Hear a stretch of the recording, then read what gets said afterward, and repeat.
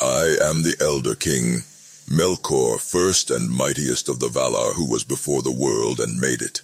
The shadow of my purpose lies upon Arda, and all that is in it bends slowly and surely to my will. But upon all whom you love my thought shall weigh as a cloud of doom, and it shall bring them down into darkness and despair. Wherever they go, evil shall arise. Whenever they speak, their words shall bring ill counsel. Whatsoever they do shall turn against them. They shall die without hope, cursing both life and death. Morgoth to Húrin, the children of Húrin. Melkor, Quenya, he who arises in might, predominantly known as Morgoth, Sindarin, black foe of the world, was the first Dark Lord and the primordial source of evil in Ii. Originally the most powerful of the Ainur created by Eru Ilúvatar, Melkor rebelled against his creator out of pride and sought to corrupt Arda.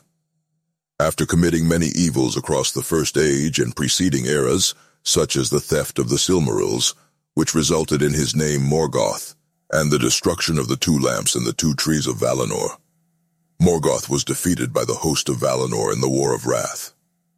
As punishment, he was banished from of Arda into the void, though it was prophesied that he would one day return. Biography. Ainulindale. Melkor was created by Eru Ilúvatar in the timeless halls at the beginning of creation. He was greater in power and knowledge than the other Ainur. His brother was Manwë. Impatient with the emptiness of the void outside the timeless halls, and desiring to create things of his own, he often entered the void seeking the flame imperishable. But the flame was of Ilúvatar and resided with him, and Melkor never discovered it. Melkor continued to search, however, and as such was often alone and apart from his fellow Ainur. It was during these lonesome periods that he began to have ideas and thoughts of his own that were not in accordance with his fellow Ainur. When the Ainur sang the great music before Eru, he wove some of these alien thoughts into his music, and straightway discord arose around him. Some of those nearby attuned their music to his, until two musical themes were warring before the throne. To correct the discord, Eru introduced a second, and then a third theme into the music. But Melkor succeeded in holding back the second theme, of which Manwë was the chief instrument. The third was the theme of elves and men, and while it was not overwhelmed by the discord as the second theme was, it too failed to correct it. When Eru brought the music to an end, he rebuked Melkor, praising his strength but reminding him that, as an aspect of his creator's thought, anything that he could bring into being ultimately had its source within Eru himself. As such, even the discord redounded in the end to the glory of Eru's work. This rebuke shamed Melkor, but brought on anger in him as well, though he hid it. Thus, when the music was made incarnate as Arda, it was already flawed through the discord, and immoderate heat and great cold stalked it. Melkor then took in the interest of the world, and descended to it with the other Valar. Arrival in Arda. When the Valar entered into Arda and began to shape the unwrought matter, Melkor saw the field of Arda and claimed it for his own. However, the other Valar took Manwë to be their lord, for while Manwë was not nearly so powerful as Melkor, he understood the thought of Eru better than any of his peers. Bitter, Melkor set himself against the other Valar. Whenever the Valar worked to better the world, Melkor disrupted their efforts. For a long while, Melkor fought alone against the might of all the other Valar and Maiar of Arda, and he long held the upper hand. During this time, Arda was kept essentially shapeless as Melkor ruined virtually every early work that the other Valar attempted to create. Fortunately for them, the mighty Vala Tulkas eventually descended to Arda, and his strength tipped the balance in favor of the Valar. Melkor fled before him and left Arda for a time. Years of the Lamps. After Melkor's departure, the Valar managed to quiet the tumults of the world, and set about ordering it in preparation for the coming of the elves. To give light to the world, they constructed two great lamps in Middle-earth, and set their place of dwelling in the midst of them. During this time, Melkor re-entered Arda with the various Maiar spirits who had attuned themselves to his music, and delved a mighty fortress at the very northmost part of the world, and named it Utumno. To defend it, he raised the Iron Mountains as a ring around the north. Decay arose in the north, and the Valar thus knew that Melkor had returned. Before they could begin to search for him, however, Melkor came forth from Utumno with sudden war, and cast down the lamps. The fire within the lamps scorched a great portion of the world, and containing the catastrophe caused by their breaking kept the Valar occupied long enough for Melkor and his forces to retreat back to Utumno. After the destruction of the lamps, the Valar withdrew to the continent of Aman, and there built Valinor. In doing so, however, they gave Melkor virtually free rein in Middle-earth. As a result, the continent languished in darkness, and Melkor filled its lands with terrible creatures and decay. During this time, Melkor built his second lesser fortress of Angband in the west, as a defense in the west should the Valar attack. Angband was delved into the Iron Mountains, and was given to Sauron to command. While the Valar were unsure where the children of Ilúvatar would awake, they were reluctant to wage war against Melkor, fearing the clash of powers might result in massive collateral damage, the likes of which they had not seen since the lamps were destroyed. As such, most of them remained in Aman and forsook Middle-earth. Due to this, Melkor discovered the elves before the other Valar, captured many of them, and transformed them by torture and other foul craft into the first orcs in mockery of the elves. The War of the Powers. When it was discovered by the Vala Orom where the elves were, the Valar took immediate action against Melkor, instigating the War of the Powers. The Valar overcame the hosts of Melkor, and he retreated into Utumno. After a grievous siege, the Valar rent the doors open, and Melkor was captured. Melkor was bound with Anganor and brought back to Valinor. There he pleaded for pardon, but was cast into the halls of Mandos for 3 ages. However, in their haste to overthrow Melkor, the Valar left many of Utumno's pits and vaults unexplored, and Sauron remained at large. Additionally, they did not capture or destroy the Balrogs, who gathered at the ruins of Angband and went into a long hibernation, awaiting Melkor's return. After the passing of the ages, Melkor was brought before Manwë and feigned repentance. Unable to comprehend the evil of Melkor, being himself free of it, Manwë ordered him released.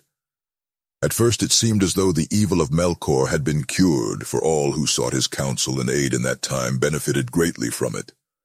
However, Tulkas and Ulmo were both very slow to forget Melkor's evils and watched him closely. In truth, Melkor was more filled with malice than ever and began to put his extraordinary cunning to use in devising a way to ruin Aman. Seeing the bliss of the elves and remembering that it was for their sake that he was overthrown, Melkor desired above all things to corrupt them. Of all the 3 primary groups of elves, he found the Noldor to have a perfect balance of usefulness and open ears, and so worked his malice almost exclusively among them. Over a long period of time he spread lies concerning the intentions of the Valar in bringing the elves to Aman, telling them, among other things, tales of the coming of men, the existence of which the Valar had not revealed to the elves. Due to his carefully crafted lies, many of the Noldor began to believe that the Valar had brought them to Aman, so that men might inherit Middle-earth, taking the lands and the glory that could have been theirs. Eventually, a shadow fell upon the Noldor, and they began to openly rebel against the Valar. Chief amongst the disgruntled Noldor was Fëanor, the firstborn son of the Noldor king, Finwë. Though he hated and feared Melkor, his overwhelming pride caused him to be the most vocal of the Noldor in expressing discontent. For their part, the Valar remained unaware of Melkor's work, and saw Fëanor as the source of the Noldor's unrest. Though perturbed, they let the situation continue until Fëanor threatened his brother Fingolfin with violence, at which point the Valar summoned him to the Ring of Doom in Valinor to explain his unlawful actions. Fëanor's testimony revealed the lies of Melkor, and Tulkas immediately left the Ring of Doom to recapture him. But Melkor could not be found. After a time, Melkor went to Formenos and feigned friendship to Fëanor in order to acquire the Silmarils. But Fëanor, seeing Melkor's greed, refused him and shut the doors of Formenos in the face of Arda's mightiest being, Melkor then passed unseen to the south and came upon Ungoliant. Promising to sate her unrelenting hunger, she and Melkor came back to Valinor, intending to destroy the two trees of Valinor. Then, during a time of festival, Melkor and Ungoliant suddenly attacked. Melkor thrust a great spear into the trees, and Ungoliant drank the sap that poured from the wounds, draining the trees and poisoning them. The trees quickly withered and died, plunging Aman into complete darkness for a time. In the fear and confusion that followed, Melkor sped to Formenos and broke into the fortress. There he slew Finwë, father of Feanor, and stole the Silmarils along with all the other gems that lay there. The Silmarils burned Melkor's hand, causing him immeasurable agony, but he did not release them. He and Ungoliant fled to the north, and the Valar gave chase, but the unlight of Ungoliant bewildered them, and the two escaped. The two thieves crossed the grinding ice of the Helcarax and entered into Middle-earth, completing Melkor's revenge. In Lammoth, Melkor and Ungoliant approached the ruins of Angband, with Melkor hoping to escape and leave his promise to feed Ungoliant unfulfilled. Ungoliant saw through his plan and stopped with him before they reached Angband. She demanded that he surrender the treasure of Formenos to sate her hunger as he had promised, and begrudgingly he gave her the lesser treasures he had taken, but would not yield the Silmarils. For his refusal, Ungoliant attacked Melkor, weaving her dark webbing about him. His resulting cry of pain and anguish roused the Balrogs from their slumber in the darkest depths of Angband. They came swiftly to his aid and drove Ungoliant away. He then began to rebuild Angband, and to gather his servants there. When Feanor found his father was slain, he cursed Melkor and named him Morgoth, meaning dark enemy, and by that name was he known ever after. The name Melkor was never spoken again by his enemies. As Morgoth finished rebuilding Angband, the slag and debris created by his vast tunnelings was plied into 3 huge volcanoes, collectively known as Thangorodrim. He hastened then to rebuild his forces, breeding innumerable orcs and other fell beasts. The Silmarils were mounted into the Iron Crown, a first age. Within Beleriand, Fëanor followed Morgoth to Middle-earth with the greater part of the Noldor in rebellion, hoping to recover the Silmarils. This action triggered the tragic War of the Jewels, in which the elves would be utterly defeated in the end. Upon learning of the arrival of the Noldor in Middle-earth, Morgoth sent armies of orcs against Fëanor's host, hoping to destroy them before they could establish any viable defenses. Though the Noldor were outnumbered, they swiftly and completely destroyed the orcs. Only a handful returned to Angband. But Fëanor, in his pride and arrogance, thought to come at Morgoth himself and pursued them. Soon he and his vanguard drew far ahead of the main host, and the orcs, seeing this, turned and gave battle at the gates of Angband. Due to their proximity to Angband, a number of Balrogs emerged to aid the orcs, and the elves with Fëanor were quickly killed. Fëanor fought on alone, but was eventually struck down by Gothmog, the Lord of Balrogs. Though a relief force under the command of his son saved him from being killed on the field of battle, Fëanor's wounds were mortal, and he perished soon after. Shortly after Fëanor's death, Morgoth sent an embassy to the Noldor offering terms of surrender, even promising a Silmaril. Maedhros, Fëanor's heir, agreed to the parley, but both sides, expecting treachery, came with greater force than was agreed. Unfortunately for the elves, Morgoth's force was the greater of the two, and was accompanied by Balrogs. The elven company was quickly slain with the exception of Maedhros, who was captured and chained by his right hand to one of Thangorodrim's many cliffs. Morgoth sent word to the Noldor, promising to release Maedhros on the condition that the elves would depart from the north and cease their war against him. However, the elves knew that Morgoth would not honor his word, and sent no reply. It was at this time that the host of Fingolfin, which had been betrayed and abandoned by Fëanor's host in Aman, came at last to Middle-earth. Tension between the two hosts quickly developed, and Morgoth, seeing that the Noldor were divided, made plans to destroy his distracted foes. To his dismay, however, the Valar revealed the creation of the sun and the moon, which confounded Morgoth and his servants for a time. To counter these new lights, Morgoth sent up nigh impenetrable clouds of smoke from the Iron Mountains to darken Hithlum. During the time of confusion and inaction among Morgoth's forces by these new lights, Fingon traveled to Angband, aided by the very darkness Morgoth had set upon Hithlum, and rescued Maedhros. In doing so, he set into motion a series of events that united the Noldor and allowed them to establish mighty kingdoms in Beleriand and Hithlum. The Noldor then set a siege upon Angband, hoping to forever contain the evil of Morgoth. When he had waited many years, Morgoth made trial of his foes, causing the Iron Mountains to erupt and sending an army of orcs down through the passes, but to no avail, for the orcs were easily defeated by the Noldor in the Dagor Aglareb. After this failure, Morgoth took to capturing what elves he could, breaking them with the power of his will and chaining their lives to his. These elves became his spies among the Noldor, and they kept him appraised of the movements and plans of his enemies. 100 years later, Morgoth sent an army into the north to approach Hithlum from the side. But an army under the command of Fingon destroyed them yet again in the Battle of the Firth of Drengist.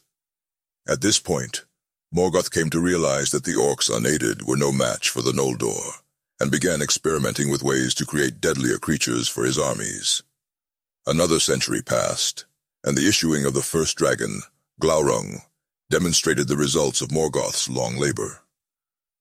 Glaurung's sudden appearance scattered the elves in the immediate vicinity of Angband, but a company of archers under Fingon's command engaged him before he could do much more than frighten the elves. As Glaurung was barely half-grown, his hide was not yet invulnerable to the elven arrows, and he fled the field. Morgoth was displeased with Glaurung for revealing himself before his creator had planned, but ultimately Glaurung's youthful foray was of little consequence. And sometime later, when men first arrived in Beleriand, it was revealed that Morgoth had left Angband and walked among the fathers of men. Hoping to corrupt them to his service, he spread his lies among them, and found them to be considerably easier to sway than the elves had been. However, the strengthening of the elven kingdoms worried Morgoth, and he returned to Angband before his labors were complete. Nevertheless, most men believed or half-believed his lies, and either departed from the north or joined with Morgoth's forces. However, a small group of men that became known as the Edain resisted him. They strengthened the siege of Angband, as many settled in the north of Beleriand, adding to the strength of the Noldor.